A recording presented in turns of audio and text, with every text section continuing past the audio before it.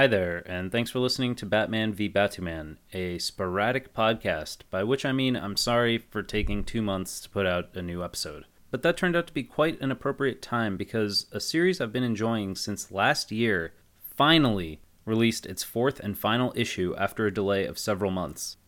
And it was just as good as the first three, if a bit more action than story-oriented. Predator vs. Judge Dredd vs. Aliens has come to a conclusion after the judges recover from the shock of meeting the aliens and the Predators, I guess who are also technically aliens, outside of Mega City 1. The judges are forced to team up with the Predators in pursuit of the aliens, who are heading straight towards the city.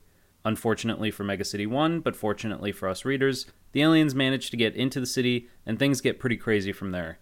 But while the creative team on this book has been trying for months to catch up on their finale, I've been catching up on plenty of other reading, mostly from DC and its Rebirth line. First off, Greg Rucka's superb run on Wonder Woman has come to an end. A new writer will take up the mantle as of the next issue, number 26. Rucka's 25-issue take on Diana of Themyscira has been really interesting, in part because of the retconning of her relationship to her home island and the gods after leaving to fulfill her destiny, and in part because of how Rucka split the series between even-numbered issues in Wonder Woman's past and odd-numbered issues dealing with the present. Rucka's Rebirth contribution has been a heartfelt and supremely satisfying take on the character. The past and present stories both grew on me towards the end of the first arcs and only got better from there. Half the series has been collected in trade paperback so far, and the last 2 books will be out later this year, if you're looking to grab them. The final issue was a really nice bow on this era of Wonder Woman, and I think it'll be a standard for a contained Wonder Woman story for years to come. Also, I'll talk about the Wonder Woman movie in a bit, but like I said, I got a bunch of Rebirth stuff to talk about first. Just like Wonder Woman, The Flash by Josh Williamson has gone from, yeah, I'll check this out, to full-fledged, I gotta read this as soon as I get home from the store, levels of awesome. The first arc was longer than most of Marvel or DC's typical story arcs. The Flash's was something like 8 or 9 issues. After getting his footing with that initial story, Williamson has been outdoing himself with every new issue. He had a great take on the Flash's rogues, which is pretty hard to do after dozens of writers have tackled that group of villains in almost every conceivable way. After that, Williamson explored Barry Allen's relationships, demonstrating his emotional range and rising above the canned drama that too often makes up the panels between fights in superhero comics. He then followed that up with an amazing couple of issues crossing over with Batman in a story called The Button that I'll talk about shortly. But the last 3 issues of The Flash, 23, 24, and now 25, have all been tremendous. 23 and 24 are more or less a team-up with the Green Lantern Hal Jordan, who came to Central City for Barry Allen's birthday. It wouldn't be a superhero birthday without a supervillain ambush, but the best part of those 2 issues is after that fight, as Barry and Hal just kind of hang out and catch up a bit. Williamson is one of the better dialogue writers among DC's current batch of authors, and these issues highlight that. As a bonus, the 3 artists who have worked on the series, and whose names I'm probably saying wrong, Carmine Di Giandomenico, David Gianfelice, and Ryan Sook have been pumping out some of the best art between DC or Marvel. Shout out to Otto Schmidt on Green Arrow as well, but these 3 guys just blow my mind in every issue. Between the art and the writing, all of these creators are going to leave a huge legacy on The Flash whenever they wrap up their run. And since I mentioned Green Arrow, let's get to that. My favorite Rebirth series continues to be my favorite Rebirth series. Benjamin Percy's writing is really smart and thought-provoking stuff, but it's also given us some of the most intense action of any Green Arrow books I've ever read. It's political, suspenseful, it's fun, and, what so many comics aspire but fail to be, relevant. I really can't recommend this series enough, especially with Percy's great writing and Otto Schmidt and Juan Ferreira's stunning art. I should also point out that there's a new arc starting in issue 26 that's an homage to the classic Green Arrow Green Lantern series and the Hard Traveling Heroes arc, where those 2 guys drive across the country doing good all over America. This arc's also going to be called Hard Traveling Heroes, and if you need an excuse or a good place to jump into Green Arrow, start with issue 26. Another comic I want to talk about that's technically not under the Rebirth umbrella, even though it's from DC, is The Forge. The Forge is a one-off issue that sets up a bunch of big stuff that DC has planned for this summer. Scott Snyder, who wrote Batman before Tom King and made a name for himself as probably the best part of DC's New 52, the publishing line before Rebirth, is writing The Forge, as well as most of the summer event stuff. The Forge focuses on weird, possibly supernatural forces, as well as some of DC's most powerful villains plotting against the status quo of the DC universe in a far more sinister way than we've ever seen before. Batman and Green Lantern independently realize that something's going on and start investigating. And meanwhile, Hawkman starts having strange nightmares that he senses are more than nightmares, and wonders if they're connected to his ancient past and some weird stuff he saw thousands of years ago.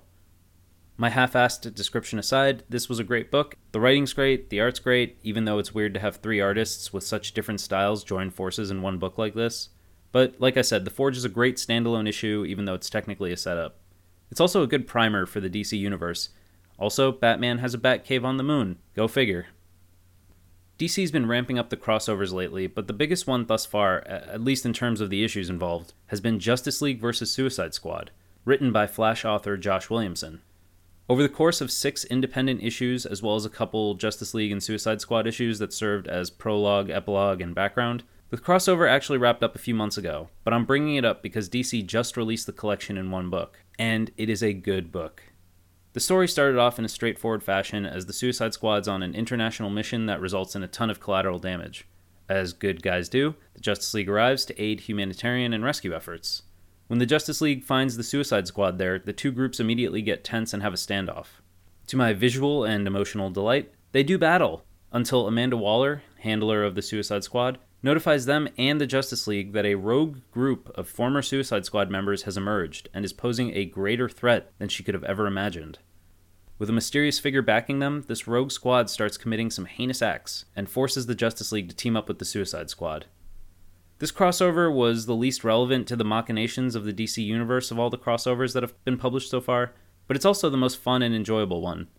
And as I mentioned earlier, Josh Williamson's one of the better dialogue writers in comics today, which is already fun in The Flash, but gets really interesting as he plays with the entire Justice League and some of their most notable enemies in the squad. Considering the Justice League movies coming out in a few months, and Suicide Squad, for better or worse, was one of the most recent DC movies, this Justice League vs. Suicide Squad book is a great one to familiarize or reacquaint yourself with some of the characters you'll be seeing a lot more of on the movie screens. Doesn't hurt that it's a blast to read either. And the final comic I want to talk about, which is half the title of this podcast and sorta, but not really my namesake, Batman. Tom King has emerged as one of the biggest names in comics over the last couple of years, and while his Batman run has had a couple of so-so issues, he's really taken the Dark Knight to some interesting places. He wrote 2 excellent issues to cross over with The Flash in the Button miniseries I mentioned earlier. The Button was the first major return to the Rebirth event that kicked off DC's current publishing endeavor. Basically, Batman starts investigating some weird, cosmic, magic, who knows what kinds of mysterious forces that are behind the dimensional shuffle which affected the DC universe. There are 2 Supermans, 2 Wally West Flashes, and plenty of other weirdness that the Dark Knight starts looking into. With the help of the Flash, Barry Allen, not Wally West, the 2 heroes realize that everything is likely connected to Flashpoint Crisis, an alternate reality from a Geoff Johns miniseries of the same name. This leads to Flash and Batman actually traveling to that alternate reality, and, well, it wouldn't be fair to paraphrase everything that happens. I suggest you just snag those issues or grab the collection whenever DC puts that out. Back to Tom King and his Batman series, though. The 2 issues following The Button, issues 23 and 24, are 2 of the best standalone issues of Batman that I've read in a while. Especially issue 23, that was a really good one. It features one of the best and most unexpected team-ups in DC Rebirth so far. And if you're looking to the future, Tom King just started an 8-issue arc featuring 2 of Batman's most prominent villains, who had yet to make their DC Rebirth debuts, the Riddler and the Joker. Before I go from comic books to comic movies, I'd like to focus on magic for a moment. And yes, I mean abracadabra, spells, sorcerers, enchantments, all that kind of Harry Potter stuff when I say magic. Magic has long been part of DC and Marvel history, and was recently established in the Marvel Cinematic Universe through Doctor Strange. One of the better things about Doctor Strange is that it successfully acclimated audiences to accept something that seems childish and goofy, even within a genre of irradiated spiders and alien orphans in spandex fighting crime. And I have a theory that DC and Warner Brothers are gearing mainstream audiences, as well as the DC comic readership, to be prepared for magic alongside more common superheroics just in time for the next batch of DC movies. Because based on what's happening in a bunch of DC comics lately, as well as hints from the upcoming DC Extended Universe movies, I think magic is going to be making its way onto the silver screen in a big, big way for DC. So I'll touch on some of the examples of magic in the Rebirth comics, and then explain why I think they're related to upcoming movies. The Forge, which I just mentioned, does touch on magic in the DC universe, but in a more supernatural and hard-to-pin-down kind of way. Most importantly, it mentions nth metal, the mysterious space metal that Hawkman's powerful mace is constructed from. That mace, because of its nth metal construction, is one of the most devastating weapons in the DC universe. It can hurt or destroy stuff that Superman's hardest punch couldn't dent. Plus, the forge hints at something unnatural within the nth metal and or wherever it originated from. I'm sure we're going to learn way more when the metal event starts, but until then I'm counting it as an example. Wonder Woman has long faced magical foes, and indeed her mythological powers and weapons have technically been magical in most DC continuities, or at least whenever they're addressed in much detail. In the last few issues of Wonder Woman, magic and or mythology has popped up as part of the reason Diana can't go home or even find the island of Themyscira. Magic is also responsible for the transformation of the archaeologist Barbara Ann Minerva to the hybrid villain monster Cheetah. The magic in Wonder Woman has been more nuanced than most of the other examples I'm about to talk about, in part because it's harder to understand, it's larger in scale, it's connected to Greek mythology, and it's also kind of more passive / part of the world around her, as opposed to examples where sorcerers and magicians are running around actually casting spells. Next example, Green Arrow. Typically a very down-to-earth series, but it recently featured an arc about how a secret cult believes that the city of Seattle was built on a series of ley lines, which are magical channels running through the earth. The cult identifies 5 key points that make the shape of a pentagram, go figure, and they try to destroy the city in order to connect those 5 points and unlock the dark magic of those ley lines for their own nefarious purposes.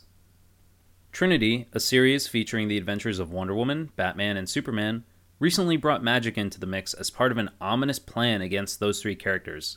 3 of their greatest enemies also team up to form an unholy trinity against them, and acknowledge that magic and fate are binding those 3 heroes together.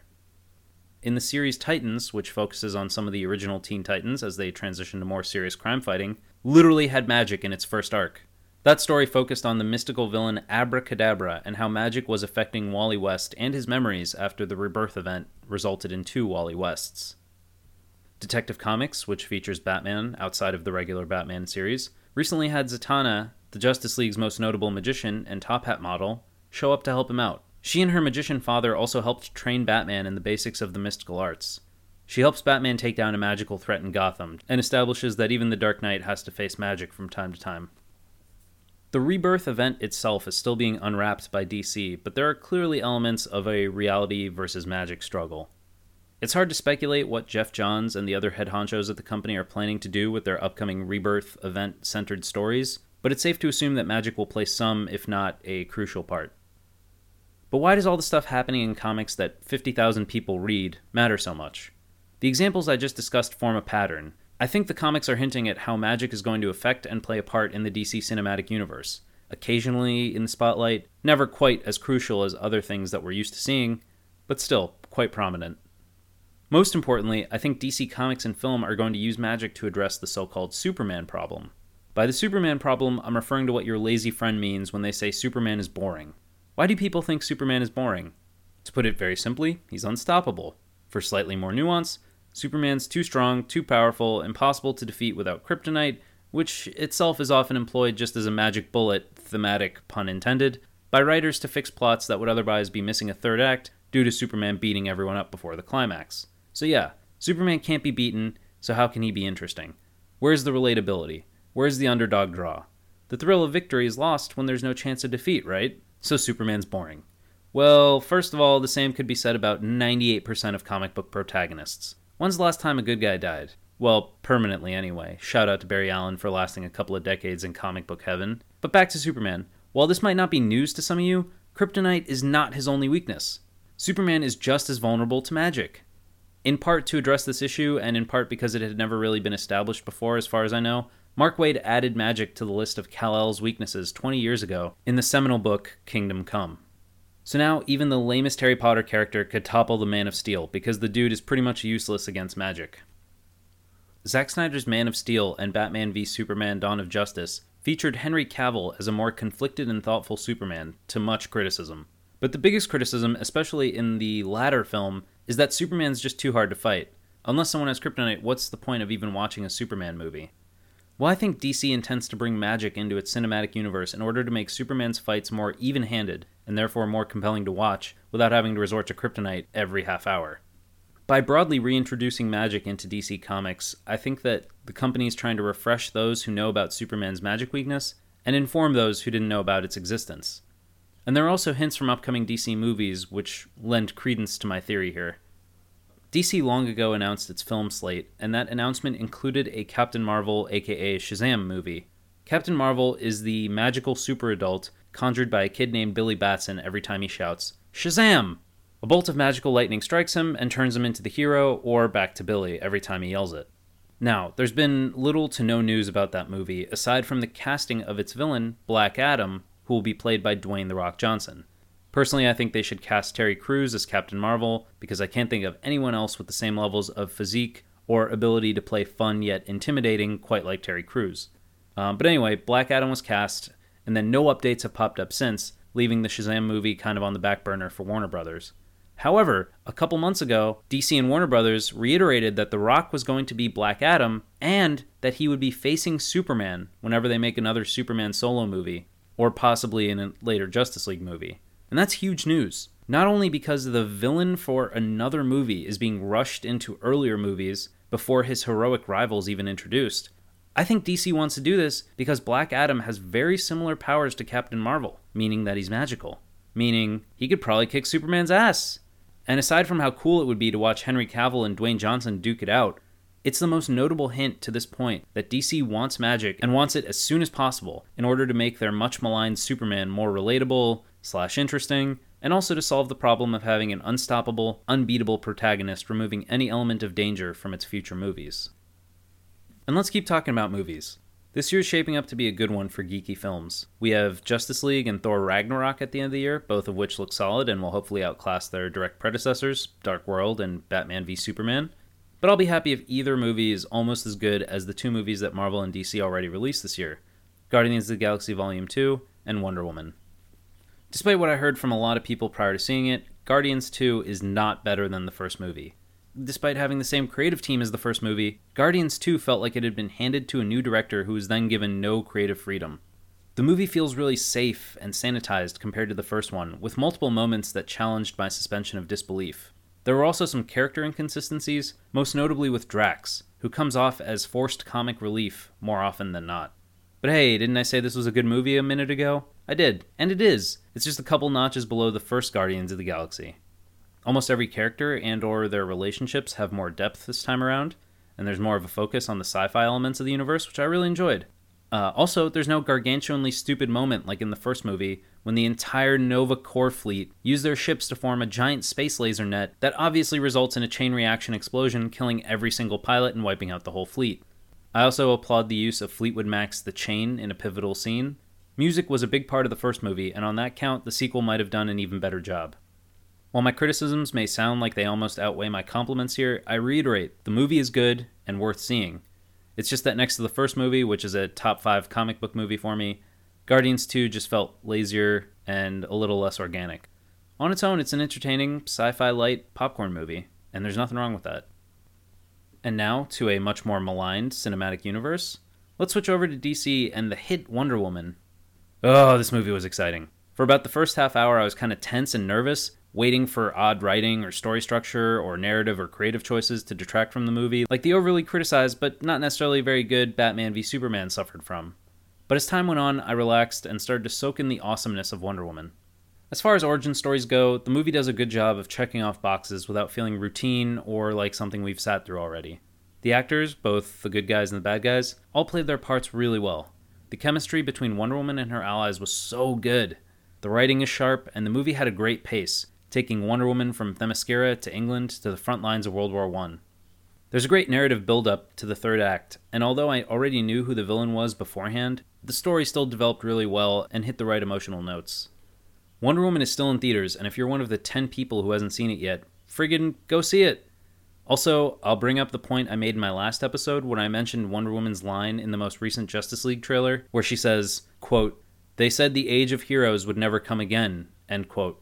Since this movie took place during World War I, and there are certainly going to be sequels, I hope DC keeps her in the past for the next movie, and just fast forwards a bit to World War II. If they do that, they could have a mini Justice League movie with Wonder Woman and the Justice Society of America fighting Hitler and the Nazis. The Justice Society of America was the predecessor to the Justice League, both literally and in the continuity of the DC universe. If you watch Legends of Tomorrow Season 2 on Netflix, which you should because it's better than the first season, you'll see some of those Justice Society of America characters in action.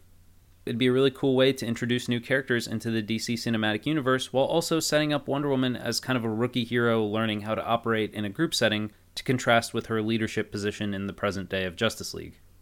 Between that and my idea for Terry Crews as Captain Marvel, DC should consider hiring me as an official brainstormer, or I'd, just steal those ideas. I wouldn't mind. Anyway, that's enough DC. Let's get to my favorite and only segment, my summary and review of a Marvel book, as I try to get to know Marvel half as well as I know DC. Really quick, before I dive into this summary and review, I want to reiterate that while yes, I'm going to spoil the bejesus out of this book, I'm also going to leave out a bunch of details, I'm going to breeze through some complex parts, and I'm not going to reveal everything that happens, because while I am summarizing this, I want you to get the book if it sounds interesting to you, and then as you read it find new and exciting things, instead of just me going on and on about every note and nuance this time around. So yeah, keep that in mind, and let's get to it. For this episode, I read Mystique by Brian K. Vaughan. It was 13 issues long, with art by Jorge Lucas, Michael Ryan, and Manuel Garcia. The version I got is called Mystique by Brian K. Vaughan Ultimate Collection, for anyone as technical as myself. The story begins, fittingly given the political news of recent months, at the Kremlin in Moscow.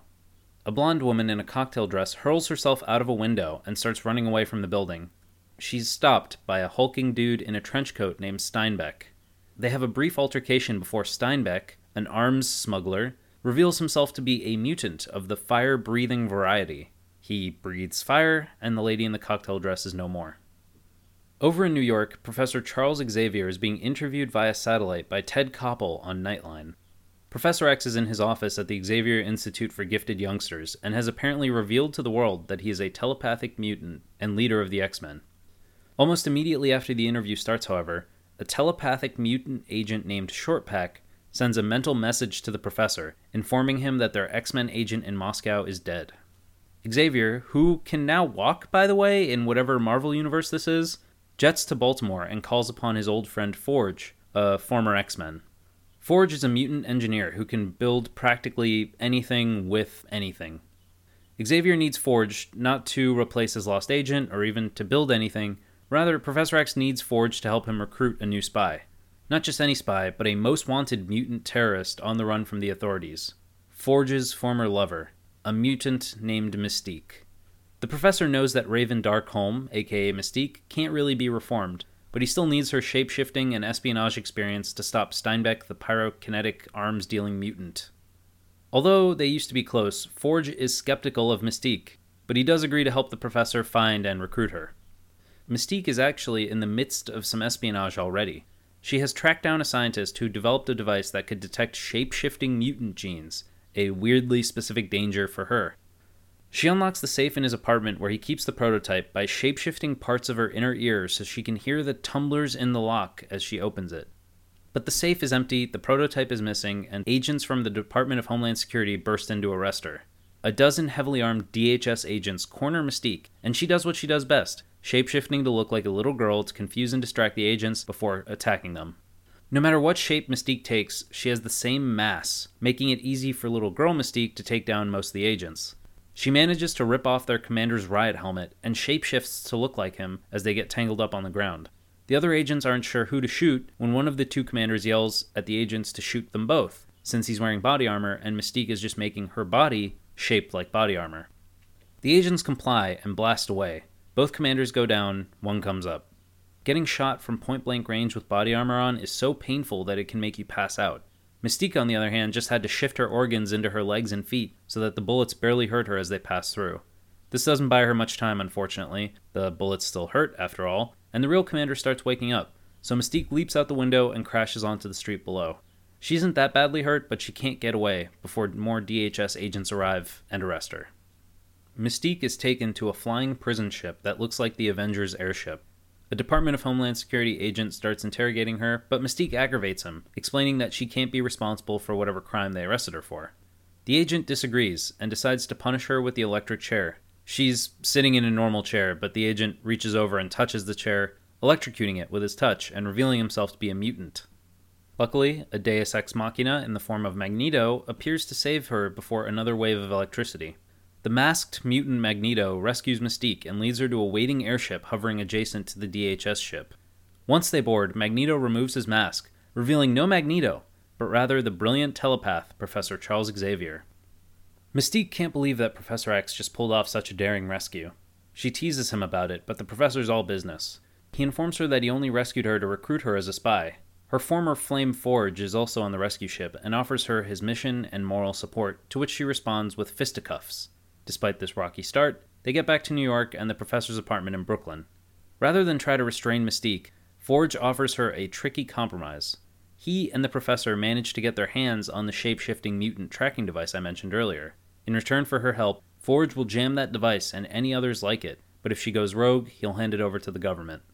With very little choice, Mystique agrees and learns of her mission. Apparently, the Soviet Union had designed their own version of Sentinel robots, the giant mutant detecting and killing machines that you all remember from the X-Men movie Days of Future Past. After the collapse of the Soviet Union, some of the Russian Sentinels had gone missing, and Professor X had tracked them up to their sale to a third party by the pyrokinetic mutant arms dealer Steinbeck. That third party turns out to be the Cuban government of Fidel Castro, since this book came out a few years ago. And Professor X doesn't want to send the X-Men on a mission that could potentially turn into a Bay of Pigs-style international incident. Hence, his need for an agent like Mystique, who could find and destroy the Sentinels more discreetly. Forge gives her a Game Boy Advance modified to set off an electromagnetic pulse charge capable of taking out the Sentinels. With that, and a reminder that she's needed but not trusted, Mystique is off to Cuba. Her entry through customs goes less than smoothly, and Mystique has to shapeshift into Fidel Castro as a last resort just to escape the airport. She gets a telepathic communication from her field handler Shortpack, the same handler who was in charge of the first agent whose mission ended tragically in the opening of this story. Shortpack directs her to his car outside the airport, and when she finds him, he turns out to live up to his name. Shortpack is a telepathic mutant that is all of 6 inches tall.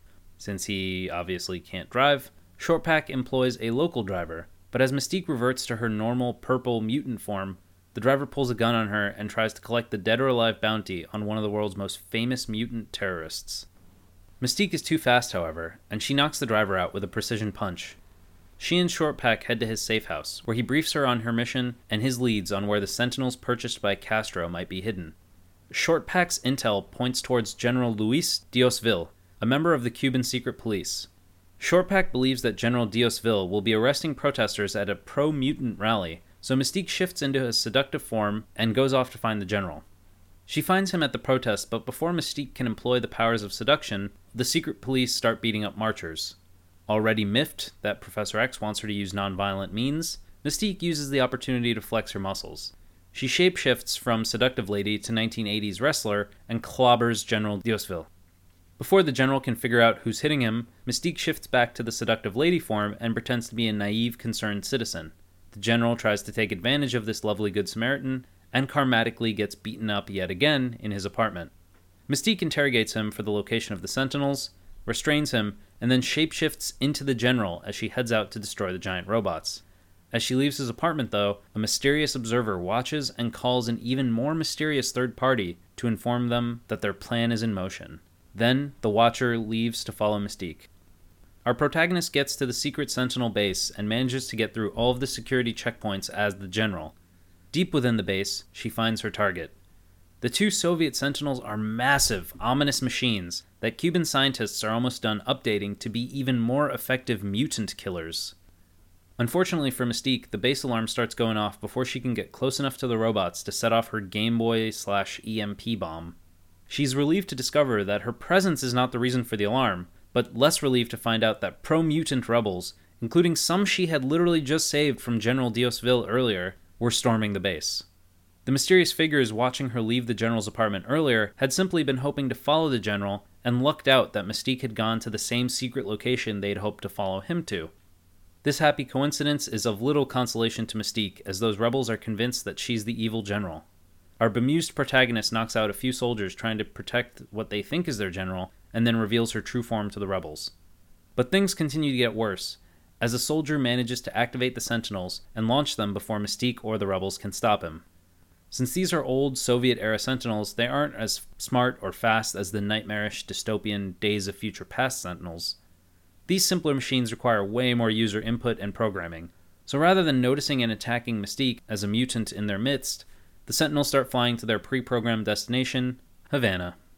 General Diosville had intended for them to fly to the capital and start killing the largest population of mutants in the country. Mystique realizes that the easiest way to stop them at this point would still be with the Game Boy EMP bomb that Forge gave her, but with the charge going off by the central computer controlling the Sentinels rather than blowing it up by the Sentinels themselves. She asks the rebels to hold off incoming soldiers and goes to the basement to find the central computer. Unfortunately, things aren't quite that simple. As the rebel leader and Mystique are kicking down doors to find Sentinel Central, they discover a mutant holding cell full of kids. The rebel leader's sister was imprisoned there, and the kids tell him where to find her, but a bunch of Cuban soldiers barge in. Mystique does probably the coolest thing I've ever seen in a Marvel comic, and shapeshifts herself 2 extra arms and an extra face. She picks up 4 guns, and with eyes literally on the back of her head, Mystique takes out all of the soldiers. She decimates a squad of troops and starts beating them up with the guns after she runs out of ammo. The battle and the extreme shapeshifting take a toll on her, though, and Mystique happens to lean on a wall right next to the door for the central computer. Ta-da! But again, not so simple. The rebel leader's sister, a young mutant named Evangelina, has the power to control metal and complex machinery. Her power is fueling the Sentinels as they fly to Havana against her will, as she's restrained in some sort of weird, evil, Cerebro-looking device in the computer room. Evangelina explains that she can't really control her power while hooked up to that machine, but using the EMP Game Boy bomb could damage her brain while she's hooked up to it. So instead of that, Evangelina asks Mystique to take the easiest and ugliest way out: a bullet. It's a bad time for moral conundrums, as 2 unstoppable Sentinels are a few dozen miles away from Havana. But the rebel leader arrives on the scene and saves our heroine the trouble. He tearfully shoots his own sister, painfully aware of how ruinous the guilt of powering the machines about to kill thousands of mutants in Havana would be, even worse than the guilt he feels for shooting her. He still feels horrible, obviously, and tries to share his sister's fate, but Mystique punches the gun out of his hand and knocks him out so the other rebels can carry him to safety. The Sentinels crash near Havana, and the city's mutants are safe. The rebels and the rescued mutant kids blast their way out of the base, led by Mystique. The base self-destructs and destroys the evidence of the Sentinel lab and mutant prison. Mystique and her group get away, and the mission is seemingly over. Mystique goes back to Short Pack's safe house to debrief.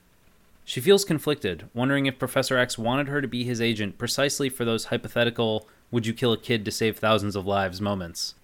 Short Pack reminds her that with Steinbeck still at large, there may be even more troubling times ahead, and Mystique feels the urge to drink. At a bar nearby, she's approached by an American named Shepard, who apparently knows exactly who she is, even in her going out for a drink shapeshifted form. Shepard offers Mystique a vague opportunity: continue working for Charles Xavier, but occasionally add a mission for Shepard into the mix. He seals the deal by offering her a way to elude the shapeshifting tracking device the Professor and Forge are using. In case you're wondering if this is too good to be true and that Shepard might be bad news, literally the following page is him walking through a portal to an unknown location and telling a mysterious hooded figure that their plan is in motion. Mystique heads from Cuba to New York, where Professor X is waiting to personally thank her for saving the Cuban mutants and taking down the 2 Sentinels. In yet another real-life politically relevant move, her next mission takes Mystique to Pyongyang, North Korea, where she is nearly caught stealing documents from the office of the Supreme Leader. An overeager secret policeman narrows down the suspects to an old man, a young woman, and a little boy, holding them all at gunpoint and accusing one of them of being a spy. The policeman threatens to shoot them all when a statue behind him leaps forward and knocks him out. After the statue shifts back into Mystique, she releases the 3 prisoners and starts fighting her way out of the most secure compound in North Korea. With the Supreme Leader's documents in her possession, Mystique escapes and makes it back to New York to end another successful mission. She debriefs with Professor X, and the documents she gives him contain information about a supervirus strain of smallpox that could kill millions of people, mutant and otherwise. To make matters somehow worse, the virus is sort of sentient, and is using an unknown human being as a host, from which it specifically targets and strikes other people. And so, just back from North Korea, Mystique immediately leaves for South Africa, where the virus host body is suspected to be. And indeed it is, hunting down the manufacturer of the virus. Forge, the Q to Mystique's James Bond, gives her a tube of lipstick / a tracking device, a watch/biometric shield for viruses, and a bobby pin/stun gun. Mystique is stopped at the airport by Shepard, who wants her to carry out Professor X's mission as planned, but to sneak back a small sample of the virus for Shepard and his mysterious hooded boss. She doesn't agree or refuse his request, and Shepard sneaks away to portal back to his probably evil unknown secret lair. In South Africa, Mystique gets to Shortpack's local safe house, and the pint-sized handler starts filling her in on mission details. She has to infiltrate the compound of the virus's creator and try to find a secure sample for Professor X to analyze. She sets off and the mission is going smoothly until Mystique finds a dead security guard, possibly killed by a mutant. She works her way to the virus inventor's room and finds him on the floor, very dead. The weird virus host body mutant person is crouched in the corner, seemingly upset that it hurt the scientist/its father. Mystique tries to take down the mutant host, but eases off when she realizes that the sentient virus is trying to communicate with her through the host body. It claims to be a freedom fighter like Mystique, and flees the scene as our protagonist starts to show symptoms of the virus and passes out. Shortpack starts freaking out when Mystique fails to report in, and starts sending a mental SOS to Professor X. Luckily, Mystique's body and shape-shifting DNA are uniquely suited to fight off an intense infection like this wacky virus. She manages to regain consciousness and stumbles back to the safe house, where Shortpack diagnoses her with a severe case of encephalitis. Encephalitis is an inflammation of the brain with symptoms like fever, dizziness, confusion, seizures, and hallucinations, for anyone like me who was wondering. Despite the pain she's in, Mystique knows that no one else can stop, let alone survive an encounter with the virus and its host. She gears up for the hunt while Shortpack tracks the virus host. It's heading towards the airport in a car, making Mystique's window to stop it even smaller. She grabs a motorcycle and cuts the virus off on the highway. They fight for a bit, but as the virus host starts to get the better of her, Mystique resorts to trickery and gets the virus mutant to step in the path of a speeding vehicle. She retrieves a sample of the virus from the host body and slinks off into the night as emergency responders arrive. Unfortunately, the virus mutant is still alive and coughs in the face of a police officer. Dun dun dun. Things somehow get worse as Mystique returns to Shortpack's safe house to find her tiny handler in the threatening fist of the virus mutant. The host body somehow became a bigger threat in this series than the 2 Soviet sentinels in Havana. Anyway, the host demands that Mystique hand over the virus sample, and when she does so, it throws the vial back at Mystique, breaking it and exposing her to its contents. The host body starts taunting Shortpack by describing the symptoms as Mystique goes through them. It drops its guard and leans in to gloat over her, only to discover via a fist to its face that Mystique faked her symptoms. After a short battle, Mystique uses the bobby pin/taser Forge gave her earlier to subdue the virus mutant host. Shortpack telepathically calls for a cleanup crew, and Mystique reveals that the actual virus sample is still safely in her possession, while the vial the host threw at her was a decoy. Nice. Instead of taking the real sample directly to New York, Mystique meets with Shepard again, who wanted her to hand the sample over to him. She refuses until he tells her what he and his boss want it for. Shepard himself refuses to divulge anything, but invites her to meet with both of them after one final mission. They split up, and Shepard portals to his boss's secret location, where another double agent is reporting in, apparently via evil villain Skype. That double agent is none other than Shortpack, who is somehow getting away with this despite regularly being in mental contact with the most powerful telepath in the world, Charles Xavier. Mystique flies back to New York and hangs out with Forge in lieu of a debriefing. But their relaxation is cut short by an Amber Alert for a mutant child, kidnapped by his human father after a nasty divorce. Forge and Mystique get to work quickly. He scours the web for intel, and she follows up on his initial leads. They manage to track the kid and his dad to an apartment, and Mystique sneaks in to get the kid without alerting his dad, who's armed with a shotgun. As it turns out, though, this kid's mutation is a form of psychic suggestion. He forced his father to abduct him so he wouldn't have to live with his mom. When the kid realizes that Mystique and Forge want to take him back home, he immediately forces them to fight. Mystique isn't affected by his mind control, but has to defend herself against the hypnotized Forge. The former lovers trade blows all over the house. She briefly has the upper hand, but a mind-controlled military veteran like Forge is a tough opponent, especially when he's not holding back. He starts choking Mystique, but of course right then something snaps in his head and he manages to break the mind control. The police are inbound, alerted by several minutes of fighting that ravaged the apartment. Before they arrive, Mystique disappears, and the shaken Forge is left with the incapacitated mutant boy and his dazed and confused father. Later, Mystique and Forge meet and have a weird heart-to-heart. They've known each other for so long that they know each other's weaknesses better than their own. But despite their intimacy, they share a mutual distrust due to their views on mutant-human relations, as well as Forge's involvement with the X-Men. And they both know it's too late to change each other. On that uneasy note, Mystique heads to Brazil for one final mission on behalf of Professor X. Her target, likely due to Short Pact's secret double agency, turns out to be the secretive Mr. Shepard. Shepard greets Mystique and offers her an ultimatum: a lifetime protection guarantee from governmental and private surveillance in return for the simple favor of killing Professor X. There's no love lost between Mystique and the leader of the X-Men, especially with her status as a freedom fighter and his as ambassador for mutant kind. But she also knows that his survival is good for the mutants, if not good for her. It's on this uncertain note, as Mystique weighs her past and future against the biggest decision of her life, that the story ends. Freedom, via double agency and betrayal, or insecurity for fulfilling the Professor's mission. Mystique must decide alone, not for the first time. Okay, well, that ending isn't quite what I expected. For such a long read, about twice as long as most of the stuff I summarize and review, I expected this to have more of an ending than an okay, new writer and artist coming in cliffhanger. I mean, Shepard and his mysterious boss not being revealed, sure, that's fine. I don't mind having that be the focus of whoever continued this run on Mystique.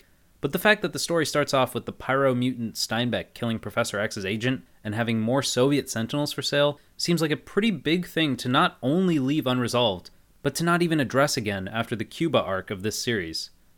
I'm surprised that the equivalent of 2 trade paperbacks just ended up treading water, as Mystique did some mini arc missions that meant very little in the grand scheme of things, and barely touched on the instigating story arc. Anyway, I just had to get that off my chest. This was actually a really fun read. Brian K. Vaughan's a very talented writer, and his Doctor Strange book I read a few episodes back was one of the better books I've summarized and reviewed. He has a good grasp on the character of Mystique and the fine line between her being an unforgivable terrorist and whitewashing her actions. Her conversations with Forge bring out Vaughan's best writing, and those scenes really breathe life into an otherwise enjoyable spy thriller. Again, my main and really the only criticism of the writing is how Vaughn keeps everything so open-ended instead of wrapping up some loose ends, and leaving his successor on the series with more freedom to take on the character, rather than deal with old storylines. The way things petered out didn't really make me want to read the next issue. Something similar was done by Warren Ellis in the Moon Knight series I also summarized and reviewed a while back. That 6-issue run was mostly one-off stories with a light connection that made it easier for Ellis to jump off the series in a clean way, and also kept me interested in wanting to read the next issue after he left. The art in this collection was adequate, with few attention-grabbing panels or splash pages. The action is very well drawn, though, and the art is consistent despite having 3 different guys work on the series. Like I said, I got this run in one book, and if you're a fan of Brian K. Vaughan or the character of Mystique or more mature X-Men adjacent stories, I definitely recommend it. Just don't expect a completely satisfying package despite its length. There is quality here, but just not much closure. Alright, that does it for this episode of Batman v Batuman. Thanks for keeping up with me despite the sporadic updates the last few months. Full disclosure, I've been planning a cross-country move since April, and I'll be leaving Milwaukee for Seattle in about a week. Hopefully after I settle in there, I can try to get back to a monthly schedule with these things instead of whatever the hell schedule I'm doing now. And I promise I'll keep an eye out for Oliver Queen once I get to Seattle. Anyway, if you have any questions, comments, or mean things to say, I'm on Twitter at BatmanVBatuman. If you like the music, check out more like it at seedmole.bandcamp.com. Again, thanks for listening. See you next time. I am pretentious. I am always right. I am Batuman.